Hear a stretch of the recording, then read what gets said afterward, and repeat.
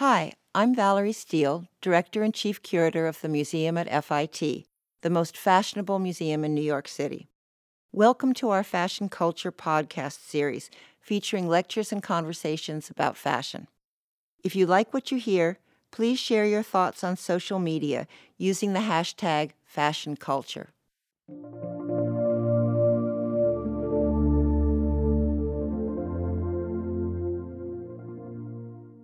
I am very pleased to announce our next panel. We've got Kim Jenkins, who's a lecturer at Parsons and at Pratt. She focuses on issues of race and social justice as related to fashion.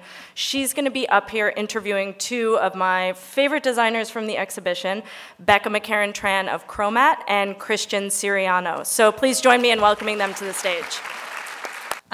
So we'll just get right to it, and I want to carve out a little time for Q&A also at the end. So this exhibition shows us the history of bodies prescribed to wearing dress that controls the frame through material structures and sociocultural imperatives that suggest figure flattery or covering up parts of the body that seem vulgar or grotesque. You can see all this in the exhibition. These two designers, who I'm seated here with today, break through these constrictions and prove that it's more profitable, monetarily and culturally, to make clothing that celebrates every body. So I want to start with you, Becca, since we've got your slides up. Can you tell us about the mission for Chromat? So Chromat is future-forward bodywear. I started it in 2010, coming from architecture. And it started as sort of an experimental project and has evolved into really our goal and our mission is to create empowering swimwear and garments for all bodies. And that's a huge, big, unattainable goal because, as we know, all bodies are unique. But that is our goal. Should I go through the slides or should I? Let's go through some slides. All right, cool. So welcome to Chromat World. Okay, so one exciting thing about Chromat is our runway shows. Runway shows every season at New York Fashion Week are really a celebration of who the Chromat babe is. And what you see on the runway is who we're inspired by in real life.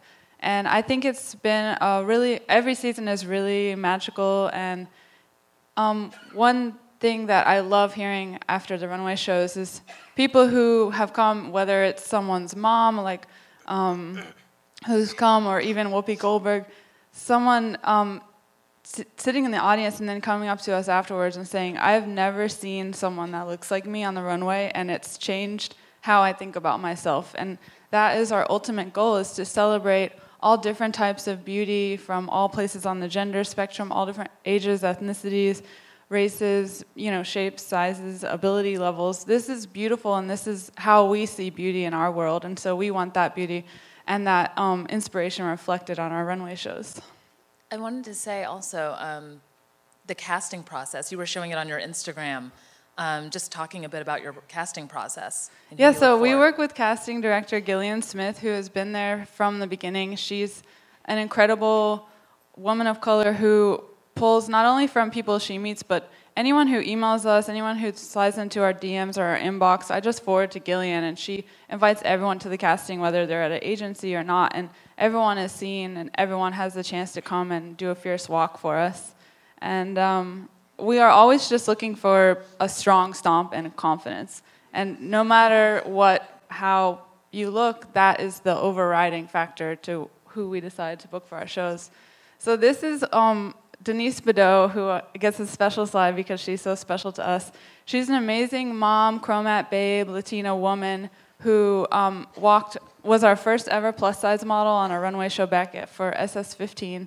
And it's the top right pick is the, actually I think it's in all your schedules today, so that's really cool. And we've been working with Denise ever since that moment, and she's really carved a path for curve models on our runway. And when we're designing for Denise, we have her sizes, and for each model on our runway show, we work specifically with their bodies to design custom looks for them. So during the design process, we're thinking, oh, this would look good on Lauren, or this would look good on Jamal, and thinking about that as we go through the process.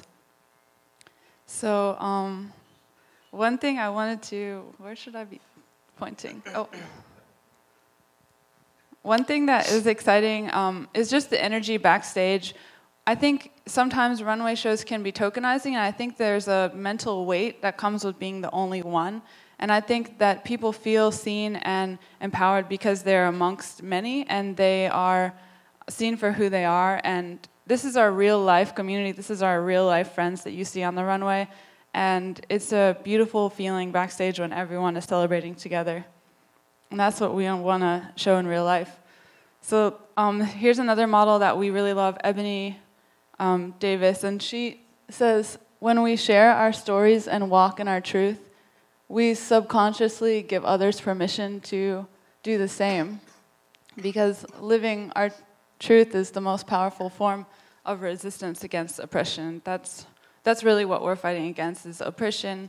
Whether it's through these normalized beauty standards that have been oppressing how other people see themselves. And I think through our representative models, we're fighting against that.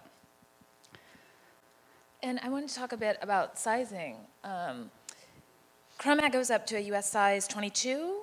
So actually, I have really exciting news. We've been very wholesale based in the past, which means the people who place orders with us, like Barney's, Revolve, that's what we go into production with. And because we're small and no one has ever bought above a size large for us. Maybe you can speak more about production in all sizes, but Barney's has never bought above a size large, and so we were producing extra sizes on our own. But now we just got a big new order from Nordstrom that goes up to 3X, so we finally have retail support. And so that's a really game-changing thing for us, is we finally have a major player that's supporting us in these larger sizes. One last question I had for you before we move on to Christian. What areas, because you've just been blazing a trail for yourself these past few years, what areas of the traditional design and production process did you find yourself having to innovate? What was sort of kind of the way of doing design and producing clothing that you just thought, this isn't working, we need to do something else, so there's got to be a different way? I actually didn't come from a process. I didn't go to fashion school. I didn't know what the right way to do things was. So I've been making it up as I go along. I would say, the thing that you have to put intent into is making the different sizes when you're sampling and designing for each different body type. But, yeah. Great. And Christian? I don't think I have slides, but, let me know. Are there? That's exciting. I believe we had some slides. No, it's fine. I don't need to go slides. Just ask me anything. Okay. What do you want to know? Before we even start, I want to first congratulate you on your 10-year anniversary. Thank you very much. As a designer. Thank you. You have carried on a legacy of glamour in U.S. American fashion design, and you have adapted it for a wide range of figures. In your opinion, as a designer, what is key to dressing a woman in a way that makes her feel beautiful and in control? And I'm kind of thinking of Mr. Gunn's proportion, silhouette, and fit. What would you say is key when you're designing, thinking of the body?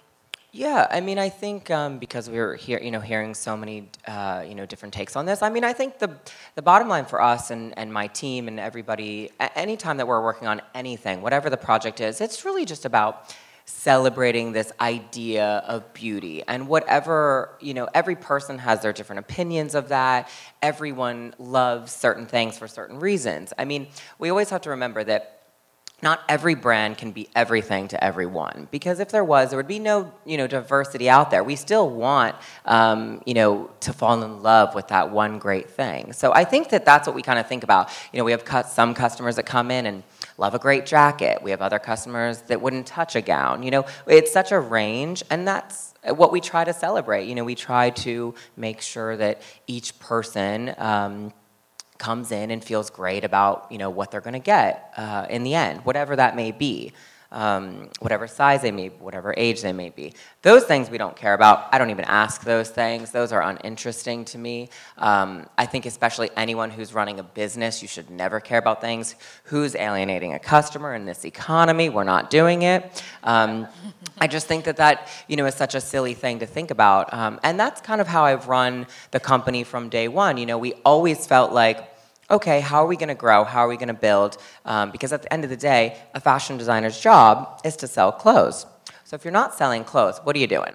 I always just thought that was an interesting topic. So when people do ask all the time, oh, why do you do this? Why do you have these things for all these different types of people? And I'm like, well, that's what the world is. That's who's shopping. We're selling in retailers all over the world. So it's not just a one place. So that's very important to think about. And that's my long-winded answer, if that answered anything. I love it. So speaking of alienation, so the image we have here of Leslie Jones, how did that come about? How did you end up dressing Leslie Jones? I mean, I think there's lots of stories of all these, great, women who are maybe an actress or a musician, but are on maybe in a different path in their career. So obviously with Leslie Jones, she is an SNL actress, which is a character actress, maybe different from a movie actress who is playing different types of roles. So it's almost like, I think sometimes what happened with Leslie was, I think when searching for a piece, I mean, it takes a lot of humility to say, nobody wants to dress me. That's kind of how it started. And I think for her, she really just was concerned that it was hard to find a dress, which is strange for an actress, for a large premiere, for a great red carpet moment that I would think many brands would want to be a part of. Because that's the only reason why we dress people on the red carpet. I mean, they're getting free clothes, so what are we getting out of it? We're getting exposure. That's the whole point of it. It's a weird business. That's a whole nother day and topic. Free dresses. We'll talk about it later. But the thing is, at the end of the day, so I'm trying to keep it light for you. No, but the interesting thing about Leslie, Leslie's really was very open and very vocal. Well, not every actress or musician or whatever, person is. And that was what was interesting to me, is that she was being very vocal. So I felt like being vocal back and offering a helping hand. But it was a very organic thing. It turned into a quite cultural situation. But I just was excited to make something for her because I was a fan of her. And that's usually how we dress everybody. That's one of those things. Like, I just like to dress people that if I saw their movie and I think it's a great movie, or I love your song, I'm not really interested in the other things. That's who we like to dress. Yeah. And so another question I had for you is, in your observation, what has changed about the fashion market now with 10 years under your belt? Oh my God, everything. Everything's different. I mean, we're hearing a lot today, but the whole business, the whole industry, it's a whole new world. And that is on so many levels. We talk about retailers. Retailers are changing just from 2 years to now. I actually do think that we've made super, amazing strides in, selling clothing, above a size 10, 12. We have so many retailers that are on board, but it's a silent, quiet thing that's going to take time. But I will say, from even 2 years ago, it's changing so much, which I'm really happy with. I'm sure you've noticed too. But I definitely think that everything's different. The whole world of social media has changed our entire everything. Not just the fact that clothes are more visually available, and I think people. We're all kind of visual creatures, so we instantly look at an image and we instantly judge it for whatever reason. You judge it because you love it, you judge it because you hate it, maybe you don't like the color, whatever it is, it's instantaneous. So the retailers are trying to figure out what to even do with that themselves. They're like, oh, we put all this effort into, we love these beaded shoes, we post about these beaded shoes, and they get no response. So to them, they feel like, oh, it's a bust, it's over, it's not gonna work. And that's kind of changing the whole business because that isn't always the case. So it's a hard balance. And I think it's the same with, saying that we want to, dress all these different sizes. So I think that the main thing is to make sure that people are visual, we're vocal, you know, and every brand has to do what they love. And you know, sadly, the other brands that aren't on board with all these new great things that are happening, it's just a detriment to themselves. And but who has time to deal with them? You know, you got to focus on what works for you and your brand and your world. Obviously, I could never sell what Becca sells because she's really great at that. That's her world. You know, I don't know if my customer would love a corseted bodice swimsuit, and that's okay though. Even if it doesn't matter what size it is, maybe just my lady isn't interested in that this season. And that changes, you know, I mean, I'm sure you've seen one season to the next. It really does. That's our challenge every day that we have to work to. In what ways are you having to adapt?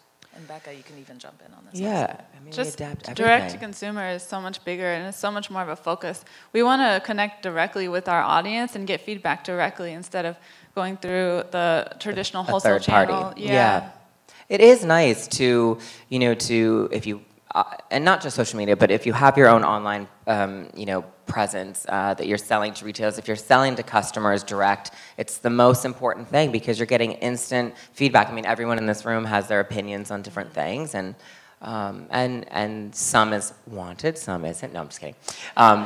But no, it's actually great to have because we want all those levels. I mean, obviously this image, not everybody's gonna wear this beaded metallic coat, you know, you go into the grocery store, but that's okay because we still want that idea of fantasy and dreamlike pieces.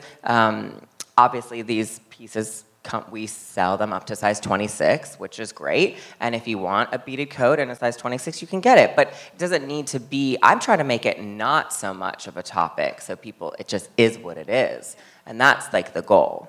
Yeah, definitely. I agree with that. I can't wait until our diverse runways are normal and it's no longer a press topic it's at all. It's so nice. It's just like, throw the girls in. Who cares? I think they're great. I think it takes time for people to visually look at something and be like, oh, that's, you know, it becomes a normalcy, which whatever is normal in this industry is hard to figure out. But that's what we're trying to do.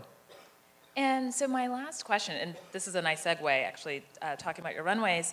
One key element I've observed in both of your shows is this sense of like theatricality, how drama and self-expression is encouraged on the runway. It's the inclusive and supportive nature of both of your labels that attracts such a wide-ranged and loyal following. So for anyone who follows these two on social media, you're able to see kind of the tribe you've built of models, actresses, muses, collaborators who are all involved in kind of cultivating and embodying what your labels are about. Are there any names that come to mind or people who you work with frequently who just really, you feel, kind of carry the spirit of your work?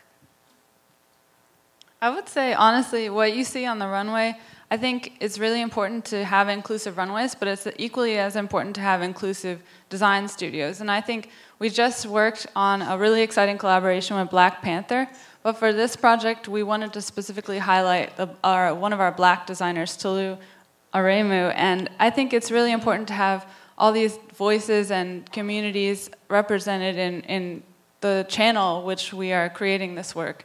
And so with Tolu's Nigerian heritage, she was able to draw on her family and Chromat's history of architecture and the technology in Black Panther to create a really unique garment. And I think that speaks to our goal of empowerment, not only on the runway, but in the design studio as well. Yeah. I mean, I definitely think, your team is a very important place. Obviously, if your team isn't on board with what your dream and your vision is, then it never is going to happen. And that's a very important thing, I think, for a lot of other designers to remember is that, because I think about that a lot when I'm working. I'm like, oh, I can't imagine if the girls in my office couldn't find something to wear in our archives if there was at a party or something. I couldn't imagine that. I couldn't imagine my mom or my sister coming into the office and being like, oh, there's nothing for me to borrow. Like, I always think that that's a very important thing to think about. My mom is a size 16 and my sister is a size tube, and very small. But neither of those things are bad things. It's okay to have this diverse group of women. And I think that that's a very important thing to remember too, is that we're here to celebrate all walks of life. That's the goal. So it's not about not celebrating one or the other, and that's very important too. Yeah, like what was it Tim Gunn talking about the stigma of plus size? I'm really excited for that to be just another size and no kind of emotional attachment, positive or negative, towards it. Yeah.